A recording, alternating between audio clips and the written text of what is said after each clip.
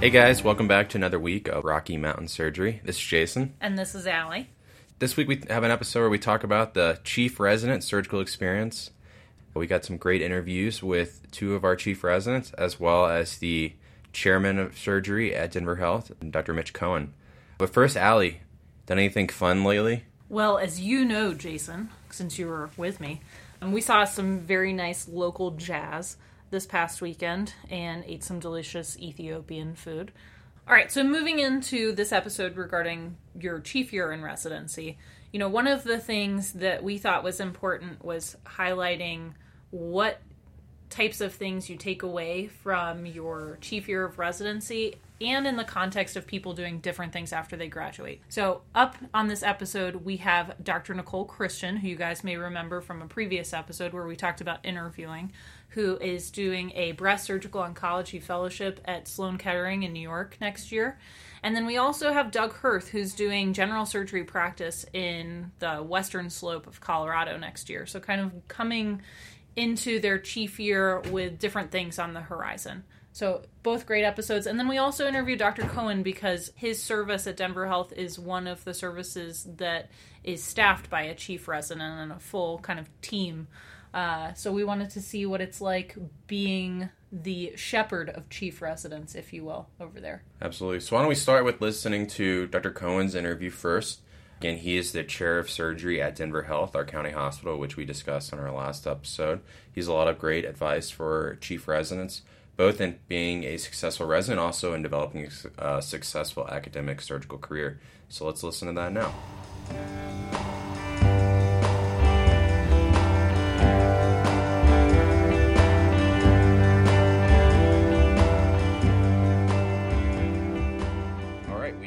Dr. Mitch Cohen here. He is the chair of surgery at Denver Health Medical Center and the professor and vice chair of surgery at the University of Colorado. Dr. Cohen received his medical degree from Mount Sinai School of Medicine in New York, and he completed a surgical residency at Rush University in Chicago. He then completed a trauma and acute care fellowship at the University of California, San Francisco. And he is a trauma surgeon by practice and also has an exceedingly impressive academic and research resume. Dr. Cohen joined the department here in August of 2016. Dr. Cohen, thanks for joining us. Oh, thanks for having me. So I think to start, since you're somewhat new to our department, I'm sure there were job opportunities that were unique coming in, but what were some of the other aspects of Denver and Denver Health that attracted you here? Well, I wasn't looking to move out of San Francisco. I was happily in the middle of a career there. I had been there for 14-ish years. At UCSF, but the opportunity to come to Denver Health and Denver General and the University of Colorado was a job offer I couldn't refuse. This place has a world-class legacy as being one of the best, if not the best, trauma centers in the world, and an academic legacy that is second to none. I've collaborated with this group from afar for many, many years on multiple NIH and DoD grants, and so the opportunity to come and lead this group and join this group was a little too good to turn down. The other dirty little secret is that I dropped out of an MD PhD program in New York in the early 90s to move to Telluride to be a fly fishing guide for several years, and so my joke is that, and then went back to medical school, and so I've been slowly working my way back out west ever since. So it took me like 30 years to get back here, but I managed to make it. One of the questions that we ask everybody who comes on the show, Dr. Cohen, is what about the field of surgery attracted you? How did you find yourself as a trauma surgeon here today? Well, that's a good question. I, like most people, like the immediacy of and the ability to care for a patient and make an intervention and know whether that intervention works and move on to plan B or C or D. I like the combination of hand skill and good physiology and biologic science and really being the complete doctor for the patient. I grew up and went to medical school during the middle of the initial AIDS crisis in New York. And, I was going to be an ID doc and take care of AIDS patients because we had whole medicine services and wards with active AIDS patients that we took care of. And that's, sort of everyone's frame of reference.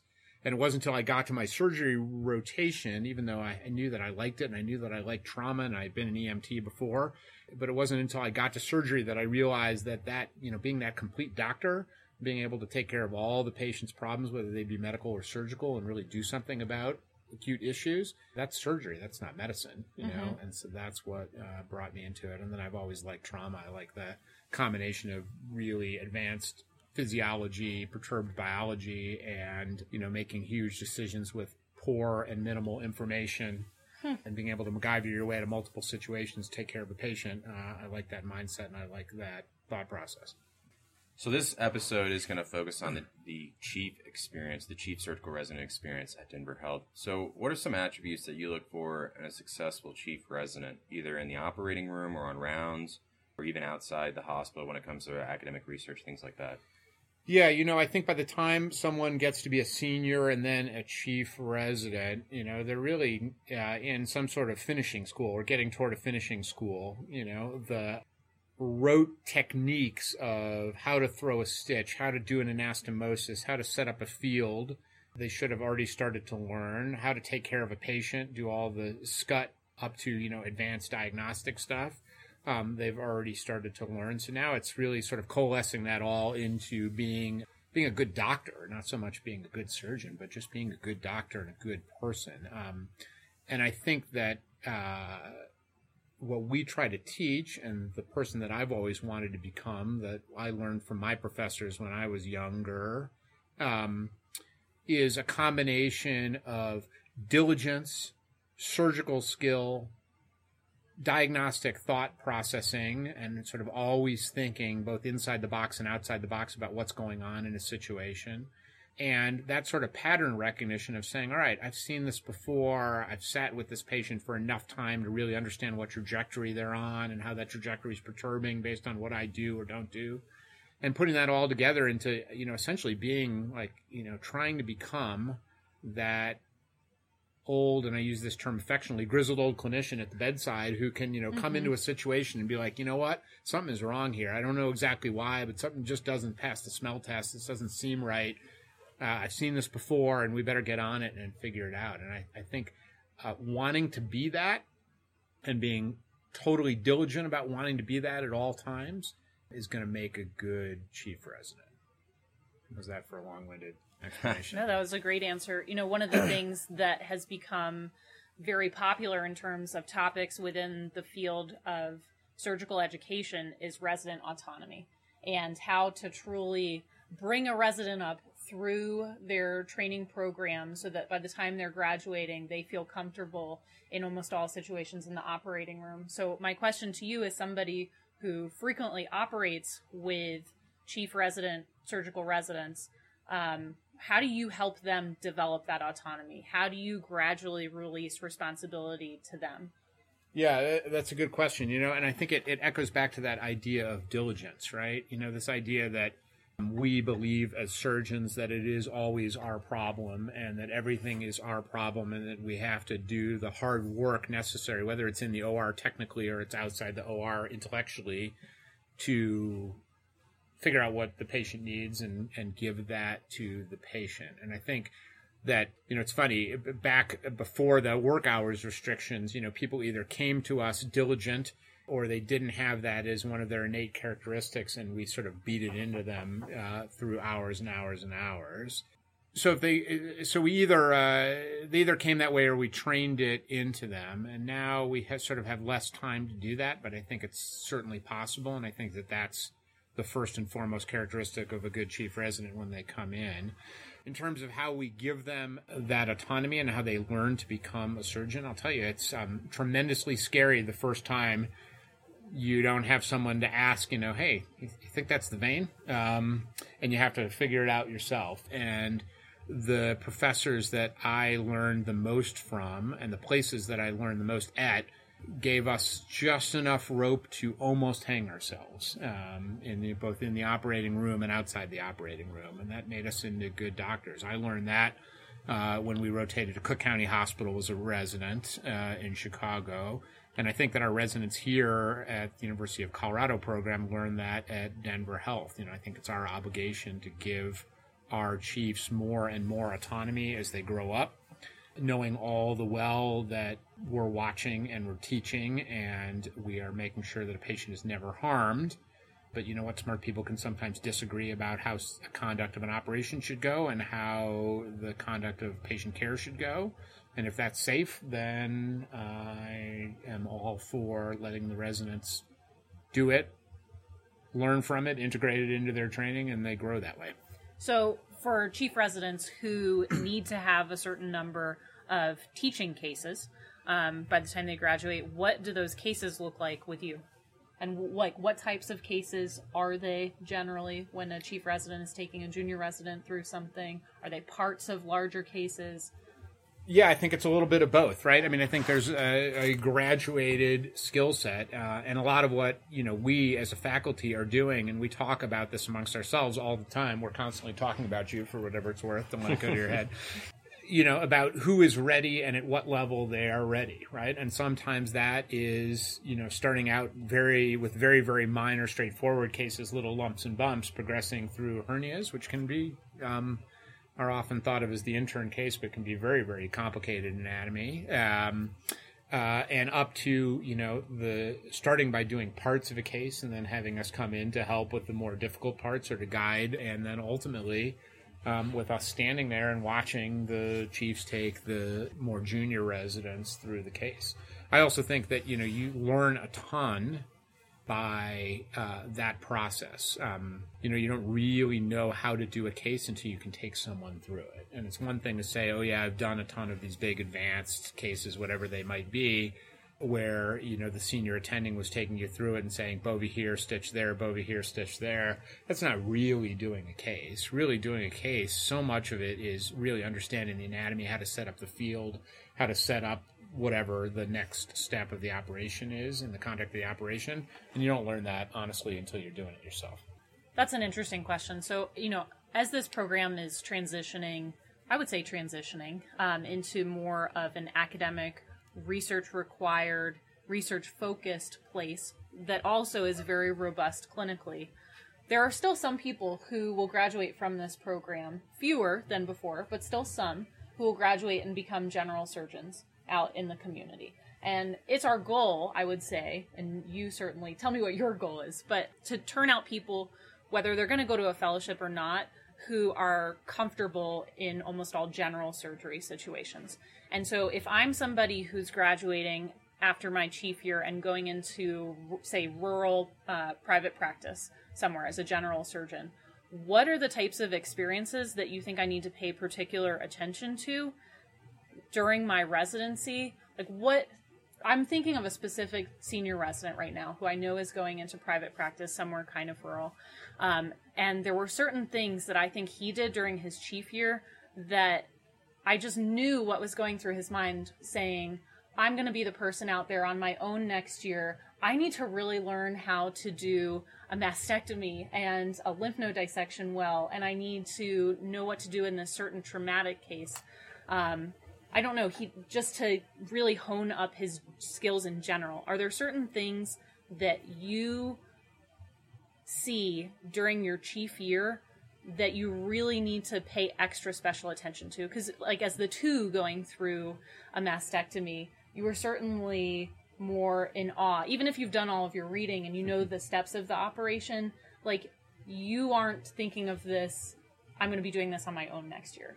I think that there are just certain things that maybe, I don't know if they're specific diseases or specific experiences that you really need to pay close attention to as a senior resident, knowing that you're leaving and you're going to be the person in charge next year. Yeah, it's funny. I think it's less specific and more broad, right? Uh-huh. So I will say that there is nothing substandard or sub-hierarchical, I don't even know what the term might be, to say, someone's, just going into private practice and being a general surgeon. Frankly, like being I've worked my entire career in big academic medical centers and public safety net hospitals where we've got layers of backup and great residents and partners and, the best of tertiary and quaternary care. But I've taken some call in smaller rural places where you are the only person in a very small hospital with no backup. Mm-hmm. And it is scary, and I have tremendous respect for people who are out in the community as the go-to guy or woman for a community. I mean, there is nothing substandard or nothing, that's equally laudable, and maybe even more so than the stuff that we do, at the big famous Denver Health and University of Colorado. That said, what do you need to be that surgeon? Honestly, I think you need to, I don't think it's different if you want to go into rural general surgery, you want to be a hyper subspecialized whatever.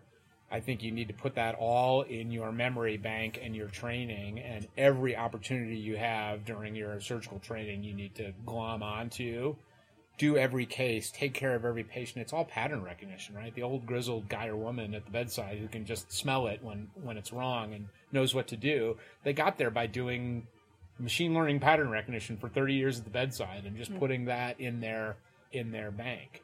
And technically, I think, I don't do cosmetic plastic surgery. I do open hearts for trauma, but I don't do cabbages. I don't sew vessels in that way. But the fact that as a resident and as a fellow I scrubbed on those cases means that I understood how those specialties set up their field, handled their tissue, the little tricks that make me better the next time I'm operating on the heart, the next time I'm doing some big skin or soft tissue thing, the next time I'm operating in, tiger country around the liver. The fact that I've been there before makes me better. And so, yeah, you have to know how to do the operation start to finish because you're not going to be a vascular surgeon. You might have to do a mastectomy one day and a carotid the next and a, lap chole the third. But you can't ever, ever, ever in your training, in my opinion, say, well, yeah, I'm not going to do that in my career, so this is not as important. I'm not going to scrub those cases. It makes you better. Doing everything makes you better, no matter whether you specialize or you don't. So Sheryl Sandberg, say yes, is what you're saying. Yes, is that what she said? Absolutely. I believe you, and I'll go there. All right, so we're gonna shift gears a little bit. So you have, as we mentioned, a very successful research career in addition to your career as a trauma surgeon. And one thing I've always wondered, you don't necessarily see the path in front of you when it comes to developing a lab or developing your research repertoire. What are some of the steps as early as when you're a chief resident or even before that we should be thinking about when it comes to beginning that process of developing your own lab or advancing your research career in addition to your developing your trauma skills or your surgical skills? Yeah, well, it's a good question. There are two things that are important in there, and one was from the previous question about, what do you need to put in your bank while you do your training, whether you're going to be a specialist or you're going to be a community surgeon or whatever you might go into. I think, honestly, the academic thought process, that makes a good chief resident, makes a good surgeon, whether you end up being an investigator later in your career or not. I think that thought process of thinking academically about a problem, whether it's an academic problem or a clinical problem, is absolutely essential. And so I think that the 2 additional research years that are done here at the University of Colorado by everyone are incredibly valuable, whether you want to become an NIH-funded investigator or you're going to go into private practice or you're going to be a hyper-specialized clinician somewhere. I think that's incredibly important. Now, what you should do to get there, the other thing that I think is been incredibly gratifying in my career is it is really, really fun to be part of a group that works on a scientific problem that you find interesting, right? Being part of like the intelligentsia or, the go-to group out there and being able to fly around the world and go to really cool places and drink really good wine with other people who find interesting what you find interesting, all toward the, sort of communal goal of getting us one step out of the cave, one step further out of the cave of scientific ignorance. It's like the best thing we've got going. And I think thinking along those lines, while you're a resident, and then when you're a fellow, and then when you're a junior faculty member, to say, okay, what do I find interesting? What am I good at? What research opportunities are there? And how can I develop and then become part of that national or international group that works on that thing? Is really the thought process. It doesn't matter so much what you start out with. You go work in a lab, you learn the scientific thought process, you learn techniques, and people, in my opinion, get way too wigged out about, oh my God, I want to be a pediatric surgeon, but I'm working in a trauma lab or vice versa. I don't think it matters when you are a junior person, but as you start to progress, and you now know what you're going to go into clinically and know what you're going to go into academically, then you start to focus and you start to find that niche, and you start to become a part of the group, a player, part of the intelligentsia of whatever that thing is, and that'll bode you really well in your career. In particular, I tell people as they move toward chief residency and know what they want to do with their lives, and then certainly fellows, the goal of a fellowship oftentimes is not so much to come out with advanced clinical training, although that goes unsaid and will happen, but to come out as with an academic niche. So people can say, oh, what does she work on? Oh, yeah, she's the person who's, published that paper and has a grant and works on this thing. She's becoming one of the go-to people. Or, oh, he published that paper and he's part of that group that's investigating whatever. And then you go to the national meetings and the international meetings and you start to get involved in research. And that has been one of the most gratifying parts of my career is being part of that group.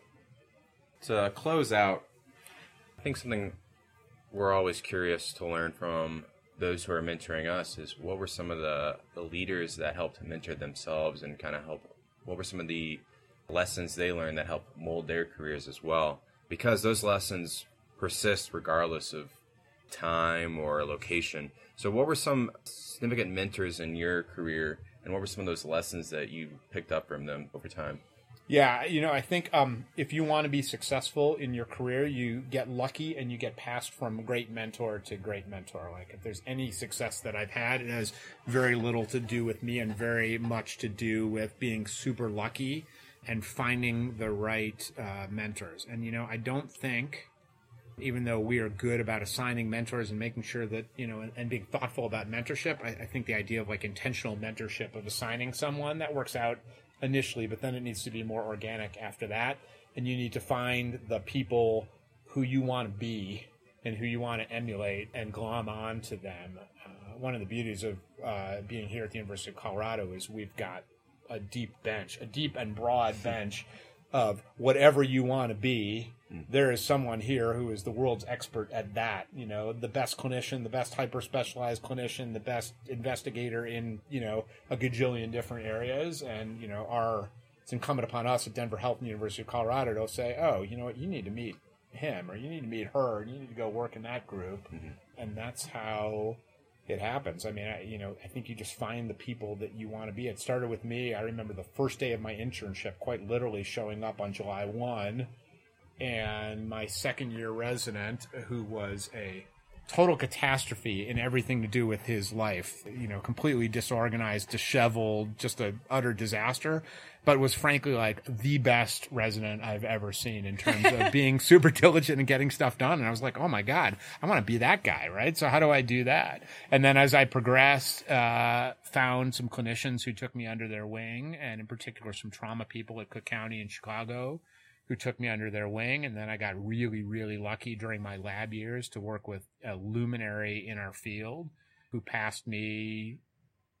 was one of my mentors and then passed me to one of his other mentors in fellowship, and on it went. And I think that, figuring out, I want to be her or I want to be him, and then glomming onto those people, that's the way you do it. I think it's a great point. My colleague in the lab, Julie, and I have been thinking about this. I'm sure all of the research residents have started thinking about mentorship and where they want to go and who they should be looking for. And you're absolutely right. It does happen organically, and it's not a one-time event process. It's actually fairly organic, like you're describing, which I think is very interesting in that it can transition over time where you're under the arm of one mentor at one point, and at another time you're under the arm of another mentor, and that's all just part of this process of developing as an academic surgeon. So I really found that answer very interesting. Yeah, and those mentors become your collaborators, right? I mean, I'm certainly not beyond in my career having mentors that, become collaborators. And one of the cool things about what we do, no matter what specialty we do it in, is that there are a lot of people outside surgery that desperately want to work with us. And I have a ton of doing the kind of coagulation research and in particular the sort of big data precision medicine research. I have lots and lots of these relationships that just got fostered, frankly, by finding, big name people in the field that knew nothing about what we did and calling them up And they become these synergistic relationships where both halves are sure they've got the better end of the deal. Like, I can't believe that they are willing to work with us, and they can't believe that they have this wonderfully rich clinical cohort and super interesting question. They think of me as a mentor, which I think is crazy, and I think of them as a mentor, and ultimately we're collaborators, and it's like being a kid in a candy store. So I think that starts, here as a resident and just grows throughout your career. One of the things that you said that I would echo for any medical students who are listening and interested in mentorship within the field of surgery is that you said, honestly, find somebody who is excited about something and shows interest in you and is a good mentor, and doesn't necessarily need to be the specific type of surgeon that you think you want to be when you grow up. I think that the most important thing is learning how to become part of the intelligentsia, as you would say, or being introduced into it by somebody. Like, really being taken under somebody's wing is incredibly important and valuable, and something that really takes a lot of effort from the mentor's part. So if you can find somebody who is interested in providing that for you, I don't think it really matters specifically. It may not even matter if they're a surgeon, but I don't think it matters what field of surgery they're in. It doesn't matter at all. I'll tell you, there's no greater pleasure in my career than mentoring the next generation and having them become your colleagues. That really is true. That's not hyperbole. And that, these big, scary mentors who are the, world famous directors of this or chairs of that crave people knocking on their door to say, hey, I'm interested in what you're doing. Tell me about it. And how can I work with you? And how can I get involved? And so I tell medical students and pre-med students and residents, just ask. We're looking for them all the time. And then you get set up in this, and I cannot reiterate that enough. You get passed from mentor to mentor, and you get in this kid in the candy store kind of cycle, like, oh, you're interested in that. That's great. I can help you on this, but then you should come to this meeting and meet these 5 people, and you should work on their projects. And it just exponentially grows and continues to grow throughout the career. But you start that by just knocking on somebody's door. Well, Dr. Cohen, this has been great. We really appreciate your time. We understand you're very busy, and this has been a very enlightening discussion as always, so we really appreciate it. Oh, my pleasure. Thank you, Dr. Cohen.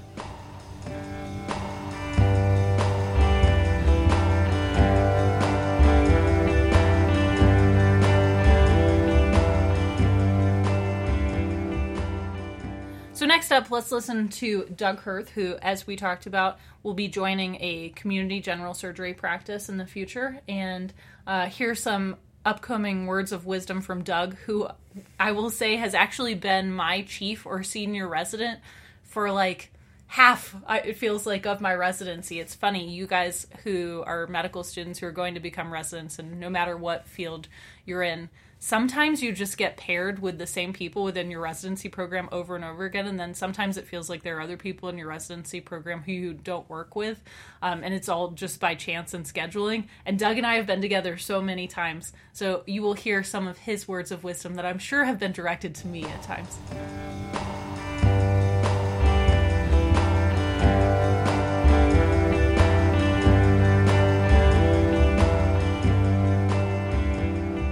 Okay, and here with us today is Dr. Doug Hirth, who's one of the PGY 5 general surgery residents, who is going into private practice in Grand Junction, Colorado next year. Welcome to the program, Doug. Thank you, Allie and Jason. Thanks for having me. We specifically wanted to talk to you today because both of us have definitely benefited from your chiefly wisdom over the years. I know I said in one of the interludes that I think you and I have worked together for half of my residency thus far. This is true. I think that's right.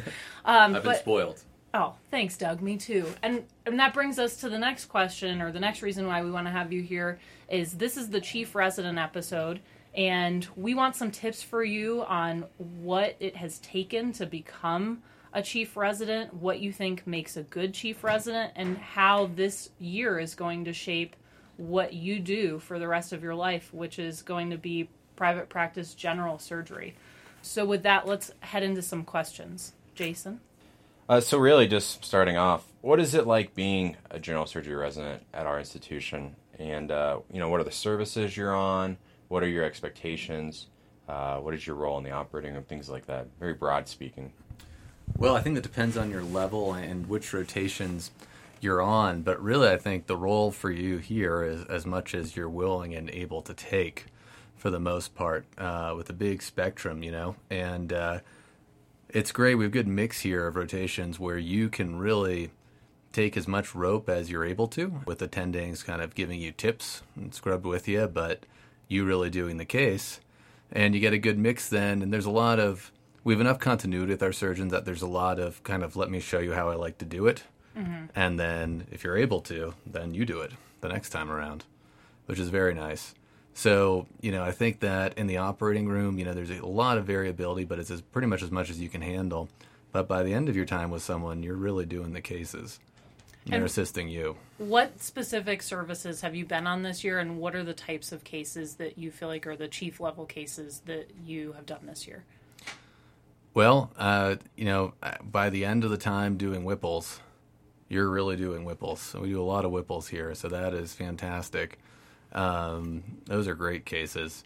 So that's definitely one of them. I think that with Dr. Gleisner on green, with your high pecs, you're really doing a lot of that. She's assisting you with the dissection, which is great. And just so much anatomy on those cases and lots of fun. Just for the medical students who are listening, what you're talking about with high pec are large debulking surgeries for people who have malignancies that have spread to the peritoneum. So you're doing bowel resections, you're doing peritonectomies, you're doing diaphragm resections, like a lot of different parts to that surgery, and then the perfusions at the end. So lots of things. Lots of things, absolutely. And in terms of the more basic cases with our, as a fourth year even, with our tax attendings, things like laparoscopic cholecystectomies and appendectomies, even some XLAPs, bowel resections, and sometimes colectomies even. You and the junior resident are doing the case. You're doing it together, and the attending is kind of scrubbed sometimes in the medical student position, giving you tips, which is great. And that's not every case, and I think, the more urgent the case sometimes, the less that is. That's not really happening in trauma patients and hemorrhagic shock quite the same way. Mm-hmm. That's usually the chief resident and the attending going at it. But, I think it's great. And then what do you find that you're doing outside, or what do you find your role is outside of the operating room when it comes to the various services you're on as the chief? So I think it depends, one, on the management styles, both your own and your attending surgeons, and how much, you see eye to eye and how much you develop a trust. So the more that you work together, the more that you respect each other's judgment, and kind of once you as the chief resident, you have to get to the point where you're not just a yes man who just does whatever you think the attending will want. They have your own, they know you have your own style and your own judgment and what you think, but at the same time you understand what the attending style is, and you kind of form some kind of compromise. For example, if someone's very conservative with advancing diets or keeping NG tubes, you understand that and you kind of tailor your management accordingly. And the more your plans in the morning are kind of get the response of, that sounds good, and the occasional, have you thought about this, or maybe let's do this instead, as opposed to remaking them because it's, off the wall, then the more autonomy you have on the floor.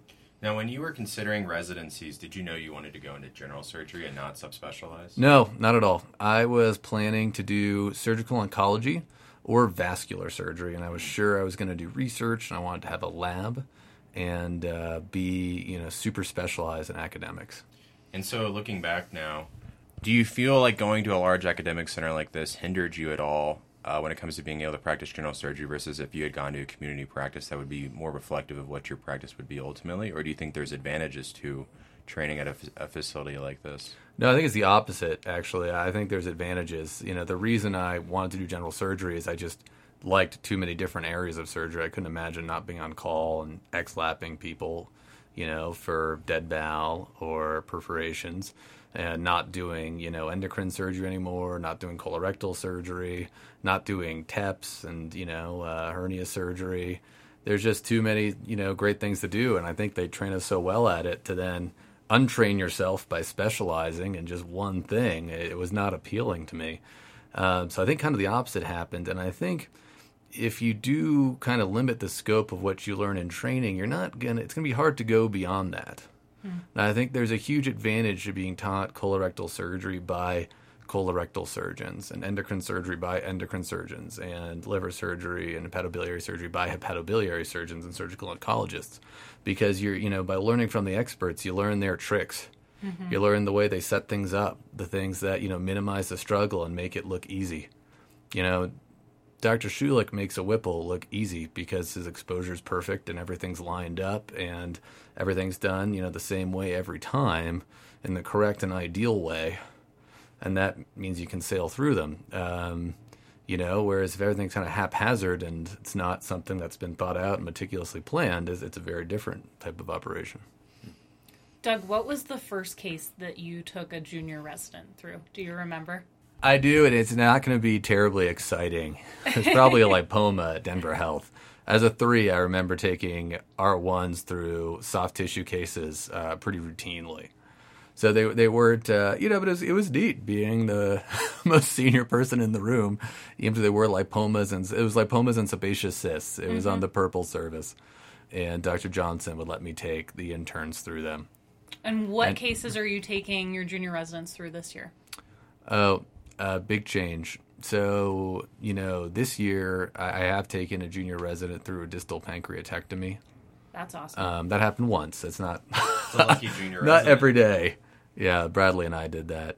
That was a great case. And then, what is routine is basically by the time you're in R4, all the lap appies and lap choles on tax, you're taking the junior residents through. And tax is the trauma acute care surgery, exactly. You're doing all of those with the juniors. And then on tax, if you have a good relationship with one of the attendings and they trust you, you can take junior residents through sigmoidectomies. I've done that, and XLAPs for bowel resections, a total abdominal colectomy once. So, there's a lot, and what's nice is that the tax attendings, you work with them so much on call throughout your residency and also when you're on their services. It gives you the opportunity you need to really develop, the trust and the relationship that you need, honestly, for operative education. In 5 months, maybe even fewer, you'll be practicing independently. So the autonomy will be 100% yours. And this is an interest at the higher levels of surgical education, whether it's ACGME or the ABS, and how to monitor autonomy and ensure that it's a progressive process through our training. But how did autonomy take shape for you through the surgical training? And what I think of is when I was learning to play hockey, I could barely get the puck off the ice when I would shoot. And then one day it just happens. And suddenly you're able to do all the advanced shots that you couldn't do a day before, and you don't really know what changed. Is that how it is when it comes to autonomy and surgery, where it just kind of happens over time? Or is there more of a progressive process that occurs where you're gaining more and more skills at each layer on top of each other? Well, I think that it can be pretty organic. Maybe there is some analogy to the hockey, but I think the most important thing is that, I'm sure this was the case when you were playing hockey, is that, you fell down a lot and you got back up and you missed a lot of shots, but you kept taking them. I fall down a lot. And I think that's kind of the same thing for residency, that, every intern should have the perspective that they're a horrible, horrible doctor, which is true. And it couldn't be any other way. And you have to be okay with that and, understand that you have a lot of work to do and a lot to improve upon, and learn how to learn from all your mistakes and the mistakes of others. Learn how to forgive yourself for your mistakes because, you learn what you can and you don't try to only do them once. But, you can't, nobody's perfect, and you can't, it's counterproductive to kind of beat yourself up about things too much. You got to just learn what you need to learn and fix them. But I think the biggest challenge we have in surgical education is people being afraid to make mistakes and fail and all of that, and to hang back because, nobody starts good in the operating room. No one starts knowing how to take care of these complex things. No one starts with the anatomical knowledge they need or any of this stuff. And it's all stuff you develop painstakingly. And sometimes, you ideally learn from the mistakes of others or from the textbook or, from something else. But all the time you learn from your own mistakes too. And you just have to be willing to not judge yourself and to get everything you can out of it just to keep getting better, and not to be scared of being wrong. It's okay if the people above you are changing your plans all the time, or, you just need to then learn from that. When I was an intern, I remember my first month, we had a patient who was hypotensive, had an epidural, and everybody except for me and the attending thought this was not the epidural. Something horrible was happening, and I was sure it was just the epidural. And we turned out to be right. And I thought I was great. I was been a doctor for a few weeks, and the chief was wrong, and mid-level was wrong, and I was right. So then I decided, because I knew the stuff so well, I then proceeded to basically discontinue every single epidural in our service. And I also learned that if you call a consulting service and offer them less work, they will always accept. So when I called the APS anesthesia resident and offered maybe we should get rid of all these epidurals, they thought this was the greatest idea in the world. And they held heparin, and they were all gone really quickly because I probably took 10 patients off their list or something ridiculous. I got a lot of calls about pain after that. But I learned a few lessons from it. I haven't done that again. So there's going to be stuff like that when you're starting out, and we still all make mistakes. But you just have to learn from them and move forward. And I think that's the biggest thing. I think the people that have trouble progressing are ones that are scared to make mistakes because you should feel uncomfortable a lot. That's how you're getting to the next level. One of the things that I think is tough about, I think this is universal to being a doctor and training, is that we don't get formal education into how to become a leader and how to lead a team. So a lot of it, I think, is gained from your own previous experience and even a lot from your intrinsic personality. How would you describe your leadership style as leading a team, and how have you learned to define that as your own? That's a good question. And I think I think a lot of it has to come into, there has to be sort of like a trade almost, or a value for value, where you can't, people aren't impressed by titles, or, you'll find any of you that are med students, when you become interns, people won't be impressed by you saying you're Dr. such and such and you want this. People won't be impressed by saying, you're the chief resident and you want this. They'll be impressed by what you can do, basically, and your knowledge and how calm you are in a crisis and things like that. So that's really what, kind of let your actions and not any title you have or any vested authority speak instead of, the attending wants this done type of thing. You have to be willing to explain things. You basically want buy-in from everyone that you're leading and trying to, bring on board. For your junior residents and interns, that means you have to give them cases and you have to teach them stuff. So I make a huge effort to get cases for my junior residents. Like if on my service, if there's not something, I find other services to loan them out to, because that keeps them happy.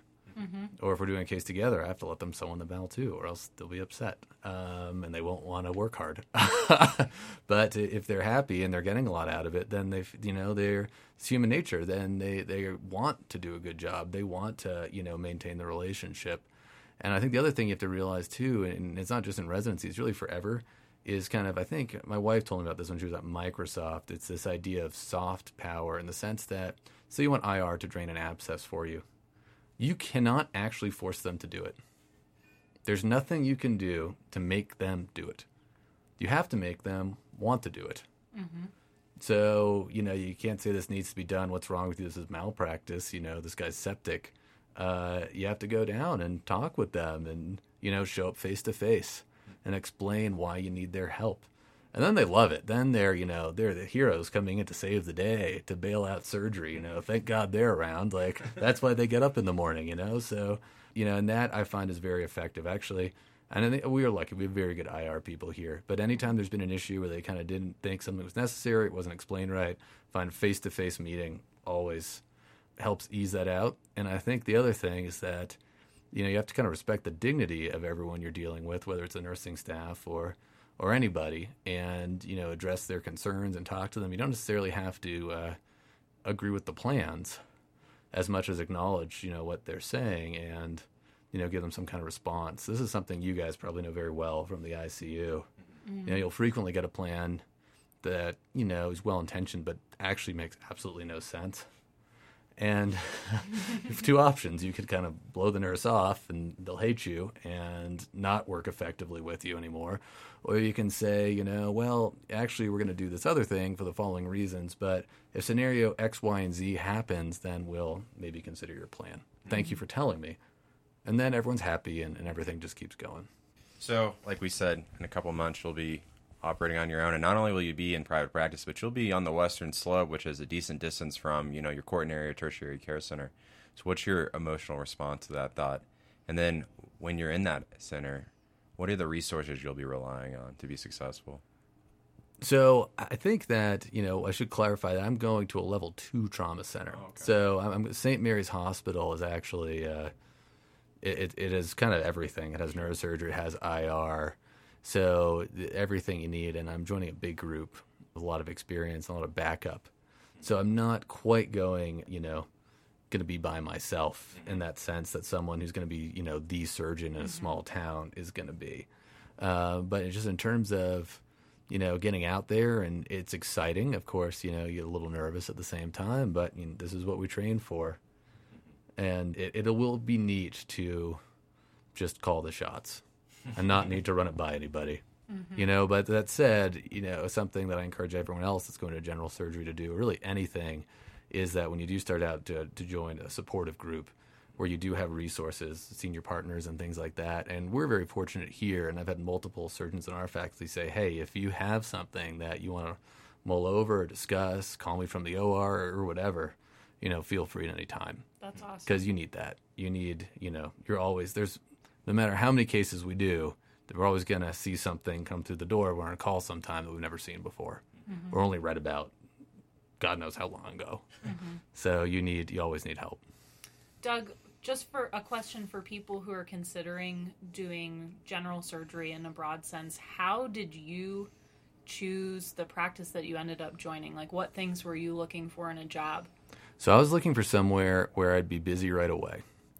So the practice I'm joining is extremely busy, and I was looking for somewhere where I would have one of my skills would keep developing and not eroding. So I'm going somewhere where there's not really specialists. There's vascular surgery, like one pediatric surgeon, but there's not colorectal surgeons. There's not hepatobiliary surgeons. There's not trauma surgeons. So somewhere general surgery still is kind of everything. So I wanted to go somewhere like that so I wouldn't lose skills and I could, keep getting better. I wanted to go somewhere where, general surgeons were kind of a meaningful part of the community. So somewhere not, as big as we are in Denver. I did an elective in Montrose, and I kind of saw what that was like, and it's really, really special and neat. So that was something I was looking for. And with the people I worked with, I was looking for people that I got on with, one, and felt, that these were people I'd want to spend a lot of time with. And then two, people that were that were very collaborative and got on with each other, and where, if I'd got a gunshot, zone 1 hematoma type of thing, they'd be happy to come in and help. And I think that's critical, and somewhere also, and in terms of, more of the financial stuff, I think somewhere where, people are incentivized to work together is important. And I think that for those of us that are starting out, it's important. I think there's some danger if to go somewhere that's purely eat what you kill, so to speak, or I guess that's kind of a terrible expression, but it means that, you make basically what you're able to bill out. Because I think in those scenarios, there's not the same, unfortunately, just from human nature, there's not the same incentive for partners to help each other. Because they're almost in competition. Well, Doug, one last question that I have for you.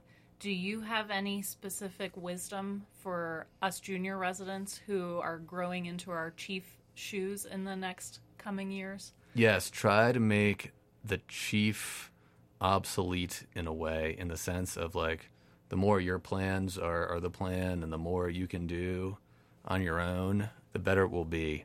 The more like consults you see and all that stuff, that helps too. And I'll give you an example. Rashik's my R3 right now, and he did a great job working up this kind of complex consult. He presented it straight to Dr. Vogel. And then Dr. Vogel said, hey, Rashik, do you want to, come back and do the case then? And I thought that was great. So stuff like that, because, I actually had been trying to think about how to negotiate that myself without seeming like I didn't want to do the case. But it was perfect. And that type of thing, like the more value you add and the more you help, the more people want to teach you. And, they're going to teach you no matter what. But if you're really out there, doing the work, like taking care of patients and all that, and frankly, the way, you were, Allie, when we were on tax together, then, you create this real sense of, the person wants to reciprocate. They'll be like, okay, then, I want you to do this case. I want you to do that. That's great.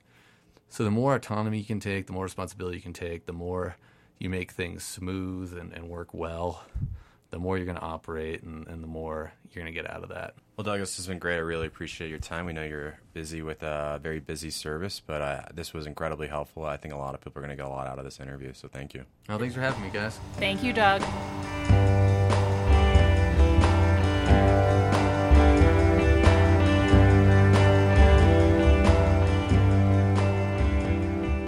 So last but not least, we have Dr. Nicole Christian. She's actually been on our podcast before. She is a soon-to-be graduating chief resident going into a breast fellowship at Memorial Sloan Kettering. She had some more great words of wisdom for our junior residents, our medical students out there as well. So let's take a listen.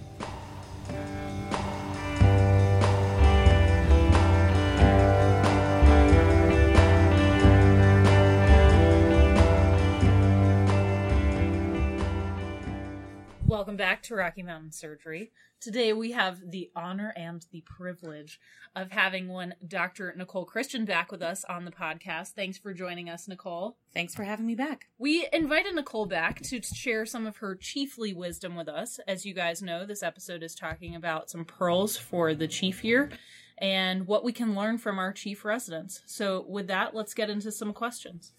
All right, Nicole. So first off, what has been your experience as a chief resident been like? And specifically, like, what other services do you do? What is your role as the chief resident on most teams? Just broadly speaking, what is the job of the chief resident? Yeah, so chief year has been a really wonderful year for the most part, and it really almost feels like, at least at this program, that you're doing a victory lap. You get to do a lot of really fun cases with great attendings, and you get a chance to be in charge for the most part. And so, you know, we do a lot of rotations at the university on the minimally invasive service and major surgical oncology services and colorectal services. But then we also get to go back to Denver Health and be, you know, the chief resident of the chairman's service and the VA and really take control of these services and rotations that you've been on multiple times over the course of your 5, or in my case, 7 years here as a resident. And so it's a really cool experience. And then, you know, what is the role of the chief resident? There's a wide variety. There's a lot of kind of differences, I think, depending on the exact service you're on. But in a broad sense, basically, you're, you know, in charge. It's your job to make sure that the team is functioning at a high level to take care of the patients, that you know everything that's going on with the patients, that you make decisions about the clinical care for the patients, that you communicate all of those decisions and clinical status with the appropriate attending, that you make sure that your interns and junior residents are doing their job. You have to create the schedule for the week and make sure that all of the clinics and cases are covered. And you've got to make sure that all of the plans have been enacted and that patients are moving in the right direction. And then, of course, you get to do whatever cases you want to do on the team. And for the most part, that means, you know, a lot of the really fun, big cases that you've been doing parts of as a second scrub, or, you know, you've been doing smaller versions of that case. And then all of a sudden you're there doing the Whipple with the chairman, and you feel, you know, really good about the last 7 years of your life bringing you to this moment. So quickly, so we may have some pre-med students out there or early medical students. So the way general surgery training works is you typically do 5 years, and the chief year refers to that 5th year. At our program, there's an extra 2 years of non-clinical research, so you're outside of your clinical duties doing research on a day-to-day basis. So ours is actually 7 years, but that's what the chief experience refers to. Certainly, some people are considering maybe doing a fellowship, maybe not doing a fellowship and going right into general surgery practice. What are the advantages and disadvantages of training at an academic surgical center where you have some more advanced cases, whether they're open or laparoscopic, versus your day-to-day general surgery type practice? Or are there downsides to training at a center like this? And to clarify, you're going into a breast fellowship, and there'll be a specialized breast surgeon. Yeah. So I am going to fellowship, but I think I can definitely talk about the experience of being in an academic residency and whether or not that prepares me for general surgery practice. And I think that it does. You know, I think that there are, of course, pros and cons.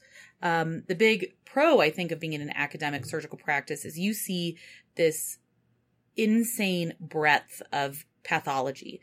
You know, I have seen more cases of cancers that people say, oh, this is only the second or third case of this I've seen in my career, you know, multiple times a year. And with that, I've already, without having even been on the hepatobiliary service yet this year, during my training, I've done a dozen pancreas cases. I've done a dozen hepatic resections. But the downside of that is recently the ACGME updated the case log requirements for surgery. So for those of you who don't know, at the end of surgical training, there's a requirement for a number of cases and a variety of specific categories that you have to meet minimum case numbers that you're the primary surgeon for. And the one area that I was deficient in was hernias. I've met all of my requirements for esophageal cases, liver cases, pancreas cases, but I didn't have enough hernias. And so I've been scrounging around to make sure that I get enough hernia repairs so that I can graduate on time. But I think that if you can do a Whipple, you can do a hernia. And so overall, I wouldn't have traded this experience for anything. Mm-hmm. Nicole, when we talk about being a chief, a lot of that has to do with patient management. But as you were discussing previously, a lot of it has to do with managing a team of providers. So who is generally part of your team in this scenario? Like what groups of residents or APPs are working for your team? Yeah. The team that I'm on right now, I think is pretty reflective of teams in general. There's an intern, a junior resident who in my case is a second-year resident, but frequently is a third-year resident. And then one or two PAs who fill a variety of roles, either exclusively outpatient help with clinic or follow-up, or inpatient help. So they, take the pager and help with notes in the inpatient orders so that the intern or other members of the team can be in clinic. And so that's a pretty, I think, typical team. There are some teams that have more residents than that. There are some teams that only have a junior resident and a chief, or an intern and a chief.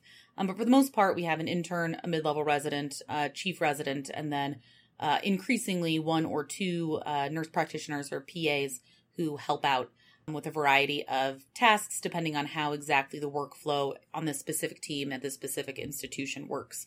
And so it can be a lot of people to coordinate, especially if you have a big service with many patients that are in the intensive care unit and on the floor, new patients coming in through the operating room that are planned surgeries, new consults that are coming in either from the hospital or through the emergency room, or, what we think of as quote unquote bounce backs, patients who recently had surgery, were discharged, but are not thriving at home or having a complication and need to come back under our care in the hospital.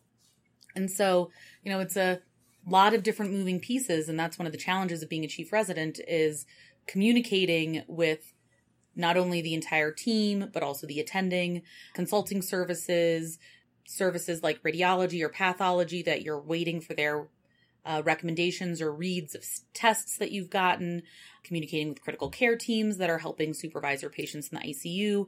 And, so I think that a high level of social skills surrounding communication is one of the most effective and important personality traits for successful chief residents, are ones that can navigate all of these different personalities in, both laterally through the Department of Surgery, but also through various different departments in the hospital, and coordinating this level of complex care for all of the patients on your team.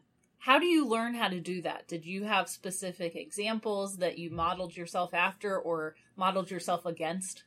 Yeah. So, when you spend this much time in the hospital on teams early in training, you get an opportunity to see a lot of different management styles. And, I would absolutely say that there is not one style that you should emulate. It's kind of like an orchestra. There's all of these really amazing individual instruments for your personality and how you manage things and lead as a chief. And sometimes you turn up the bass section, and sometimes you turn up the string section, and you really have to, and sometimes your specific orchestra may be very weak in one area or another. And so you compensate with other areas. And so I learned a lot of different personality traits and approaches and behaviors and skills from all of the chiefs that I've worked with. I was lucky that I had a lot of really amazing chiefs in this program that I learned a lot about, and a lot about how to be a good team leader, to be a good physician. And then also, there are definitely chiefs whose behaviors weren't ones that I thought were conducive to being a good chief. And so those are behaviors that I have reflected on, my propensity to either behave that way or not behave that way, and how that can help me. And so, a lot of the kind of main personality strategies that I try to adopt as a chief are kind of gratitude, compassion, and pride, because I think that those 3 personality characteristics develop a calm leadership style that everybody on the team can really get behind, and it makes the team feel appreciated because you're, grateful for the help that they give you. It holds in that, fundamental reason that we're in medicine, which is compassion, and keeps the patient at the center of everything we do.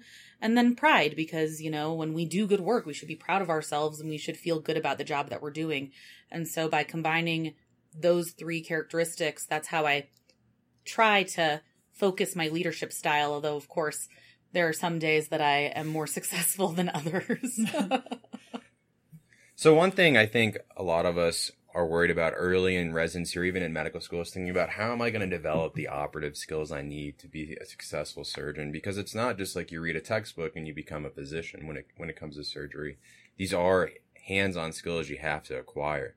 So what is the transition like during surgical residency, to develop this increased autonomy and increased skill set to being a successful surgeon? Yeah. So something that I think was really important was how much I got into the operating room as an intern and an R2. And that can be really hard. And I see our interns and R2s struggling with it, because you get told your job is to do the floor work, your job is to be in the ICU. And so that makes it really difficult to time manage your ability, to time manage and do all of your work and still get in the operating room. But really, it's all of that time that I spent in the operating room set me up so that when I was for the first time taking a junior resident through a case that I, was a little bit nervous about, because, I had never taken somebody else through a case before, I wasn't worried about, do I know how to, do I know the fundamental techniques? Like, I knew the fundamental techniques, so I didn't have to actively think about that. And instead I could actively think about, how to coach the other resident and make good decisions instead of thinking about these fundamental techniques. And so that was something that I had this aha moment where I was like, oh, that's why all my chief residents were telling me that I should get in the OR all the time. There's a wide variety of autonomy, I think, as a chief. And some of it depends on the service that you're on and the hospital that you're at. I know that you guys have already covered several of our hospitals, like Denver Health and the VA. And at those hospitals, you have this opportunity to be a little bit more autonomous. The patients come in and they want a doctor taking care of them. And so I get to be that doctor. And so there's a little bit more ability to really be in charge. And if you demonstrate to the attendings at those institutions that you're competent and capable and good in the operating room, then they will let you, take over and do everything and take other junior residents through. And, of course they're available and they're supervising and they're making sure that everything's going well. But most of the cases that I've done at Denver Health as a chief resident have been without an attending scrubbing in on the case. That's a little bit different, I think, when you go to a tertiary referral center like our university hospital, because people come into the hospital and they are referred to a specific surgeon. They come in to see this specific doctor for their specific problem. And so it's a little bit harder sometimes, I think, to have that autonomy, because there's a lot more personal high stakes for the individual surgeons that we work with there. And sometimes the problems there are a lot more complicated and the surgeries can be a little bit more advanced. And it's more that there's a lot of fellowship trained subspecialties that do very specific narrow things, but do them all the time very well. And so, you learn as much as you can, but, the transplant surgeons aren't going to let you do a liver transplant with a junior resident when you're on this service. So, but to do anything in a liver transplant, all of those skills, all of those fundamentals, that all comes into play. And so will let you end up doing a lot of sewing, because they trust you and know that you are capable of putting the stitch where you need to put it for the patient to have a good outcome. Correct me if I'm wrong, breast fellowships 1 year, right? Yep, one year. So in about 18 months, you'll be more or less practicing independently. Yeah. So what does that make you think? What's your response to that reality? Part of me is like, I am ready. This has been a long, wonderful road, but it really is exciting to feel like 18 months from now, I'm finish line just is 18 months in. from now, the end is in sight. And I'm really excited about that. I'm excited to really, really be the one who makes the decisions for the patient, who counsels them, who walks them through their operation, who performs the operation, and who sees them afterwards, taking care of them from the beginning to the end of their surgical care. And that's just something that I'm really excited about doing. And from a technical and decision-making standpoint, I also feel ready. I mean, I'm very excited for fellowship. There's so many things about breast cancer and breast disease that I don't know that I will really, have a high value fellowship to be able to learn all of those things, and get all of the practice that I can for all of the kinds of surgeries I'll be doing. But if I, had not matched a fellowship or had decided to do general surgery, I would have felt very prepared to go out there, see patients in clinic, come up with a good, safe plan, and take them to the operating room to do a wide variety of cases. I don't think I'd be doing esophagectomies my first month as a general surgeon, but I don't think a lot of general surgeons really do esophagectomies their first month out of training, no matter what program they've gone to. And so, I think in talking to my fellow chief residents, some of whom are going into community general surgery after this fellowship, I'm sure that you'll ask them the exact same question, and they'll probably have a little bit more of a realistic answer because this is what they're doing in just 5 months. But, I think that we are prepared very well to do broad, simple general surgery without any question, and even some more complicated things and complicated decision-making with minimal supervision from senior partners once we get out into practice. Nicole, do you have any words of wisdom for us junior residents who are going to be coming into our own as chief residents in the semi-near future in terms of either managing a team or talking people through cases? What would some of your pearls be for us? I think that the one phrase that I can't remember what chief resident of mine said to me at some point, but it's that practice makes permanent, not practice makes perfect. Perfect practice makes perfect. And I think of that as something that applies across all facets of surgery. It's your communication, it's your taking responsibility for your patients, it's your technical skills, it's your, ability to, it's your decision making and knowledge base.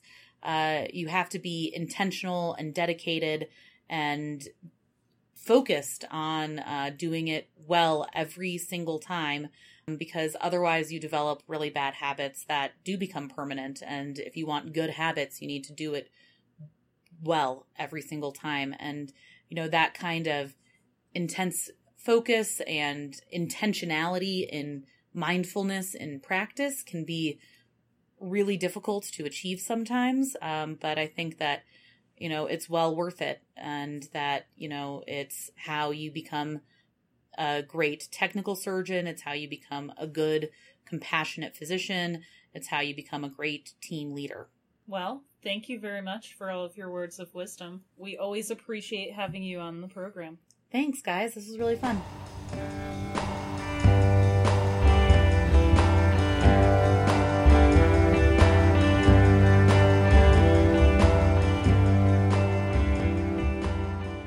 And we thank Nicole for her words of wisdom there. One of the cohesive themes that I think I have heard from everybody is that you have to be a good communicator to be a good chief. And you have to, even when you're supervising your junior residents and interns, you have to be kind of on top of everything that's happening and also take responsibility for everything that happens on your team because you are the boss. I think that's a really important lesson to learn and something that I've respected in the chiefs that I've worked with. Well, with that, we have very excitingly a medical student question for the podcast from Natalie, who writes to us, "Hey y'all, I love the podcast. It's my go-to on long drives. Thank you. Now that Pathoma and Goldjohn lectures are behind me. We're bringing up bad memories. I'm midway through MS3 and I'm 100% sold on surgery, which is very exciting to us. I'm trying to figure out my away rotations and personal statement. Thanks for the inspiration, Jason. Still can't believe we did that. No hard feelings, Natalie. You must be a hockey player. And wanted to ask y'all's thoughts on them. Are there any major pitfalls or advice to give? Well, Jason, tell us your expertise on this, since I didn't do any. I remember this was somewhat of a controversial topic at my institution. And so if you asked around the other medical students in my class, if the subspecialty that you were interested in going into did not require away rotations, and some of them do, like dermatology, some of the subspecialty surgical fields, they pretty much expect you to do an away rotation or two. I think orthopedics was like that. Mm-hmm. General surgery is not like that, although it's somewhat going in that direction. And so because of that, there was a lot of people who felt that if it's not required, you're only going to hurt yourself by doing it. And that just seemed really surprising to me. I mean, it's an awesome opportunity, to go and see how different institutions practice, which will help you better figure out what kind of program you're looking for when it comes to your training. But also, it's a chance to go away for a month and be outside the city you lived in for 4 years and just get a different flavor and a different experience. So that there seem to be a ton of advantages. I can understand what people are saying when you're only going to hurt yourself by going somewhere, because it's a month long. You're the new person in town. You're not going to know the system as well as someone who's been there for 3 years. But that said, I think the idea was that more so it was your personality that was going to conflict with other people. And my view to that was, if my personality is going to conflict with people that much that they would not want to rank me, then that's probably a good sign, and that I wouldn't want to match there for 5 or 7 years. And so I talked to our chair of surgery about this when I was a medical student, and he said it depends on what your purpose of going to do an away rotation is. If your reason for doing an away rotation is just to say, I want to go somewhere fun and try and be on the beach for a month, then you're not going to do yourself any favors. But if you're going somewhere because you want to get new experiences, you want to see how different practices or how medicine is practiced differently at different institutions, then that's absolutely beneficial to your education, in addition to being an opportunity to essentially do a month-long interview. So I did 2 away rotations. I actually did one here at University of Colorado at our academic hospital. And then I did one in Atlanta at the county hospital. And those were 2 very different experiences. And I think that's something that I would strongly advise, is try and find away rotations that A, add something to your medical experience that you wouldn't obtain otherwise. And B, that they're somewhat contrasting to each other. Either they're in very different regions or they're very different settings. Because for one, that's, again, going to help you crystallize what you're looking for in a program. But 2, it's going to give you more experiences to discuss on your interviews that demonstrate why you want to be a surgeon. And so if you can say, well, at this institution, I really enjoyed the coordinated care experience where you're doing advanced laparoscopic cases. And I also really enjoyed when I went to this trauma hospital and we were doing 24-hour call and seeing these incredible traumas coming in and having to think on their feet. That's going to put you at another level of over applicants who haven't done those experiences and always stayed in their own institutions. But then let me ask you this question, Jason. How did you decide where to go, where to apply for your away rotations? Did you have mentors who said, I think that these places seem like something you'd be interested in. I think that this place has a strong medical student. What am I trying to say? Like they're strongly advocates for medical students, or they're good. Mm-hmm. There's good teaching there. How did you choose where to go? Because they're expensive too, right. So you have to be selective. So I partly chose Denver because I do have family here. I have my grandpa lives here. I have lots of aunts and uncles, and so that was certainly going to be helpful in settling in and having that support system, which is incredibly important when you're trying to only live somewhere for a month, because it is hard to settle in and make the most of it without any kind of support system. But I tried to find places that really added to my experience. So where I went to medical school, it was very much your standard tertiary state academic center. It was not a large referral center for a regional network. It didn't have necessarily the very advanced type cases. And so I knew that University of Colorado was known more as an institution that was going to have people coming from all over to seek out faculty for their expertise. And then when it came to choosing my other rotation, I really wanted that urban county experience. And so I'd identified 5 or 6 that I applied for. And the one I ended up in, I think I just took the first 2 that offered me a spot because it's just a month long. And so that's kind of where I ended up, and very much fulfilled my hopes for what I wanted to add to my medical education. One of the things, and I hope I'm not giving away too much inside information, Dr. Naylor, but one of the things that Dr. Naylor said to us when we interviewed him about advice for applying for general surgery residency is that there's like an hour in the rank meeting where they specifically talk about the people who rotated at the University of Colorado because they know you better. So it sounds like it's very advantageous if you're a good student that they spend extra time talking about you because you spent extra time coming here to make an impression on people. But again, not required. I did fine without doing them. So. Absolutely. All right. Thanks, Natalie. Thanks for your question. And if you guys have any additional questions, please feel free to either check us out on Twitter at RMSPod. Is that right, Jason? Mm-hmm. Excellent. Or you can email us at rmspodcast@outlook.com. Thanks for listening in. Thanks, guys.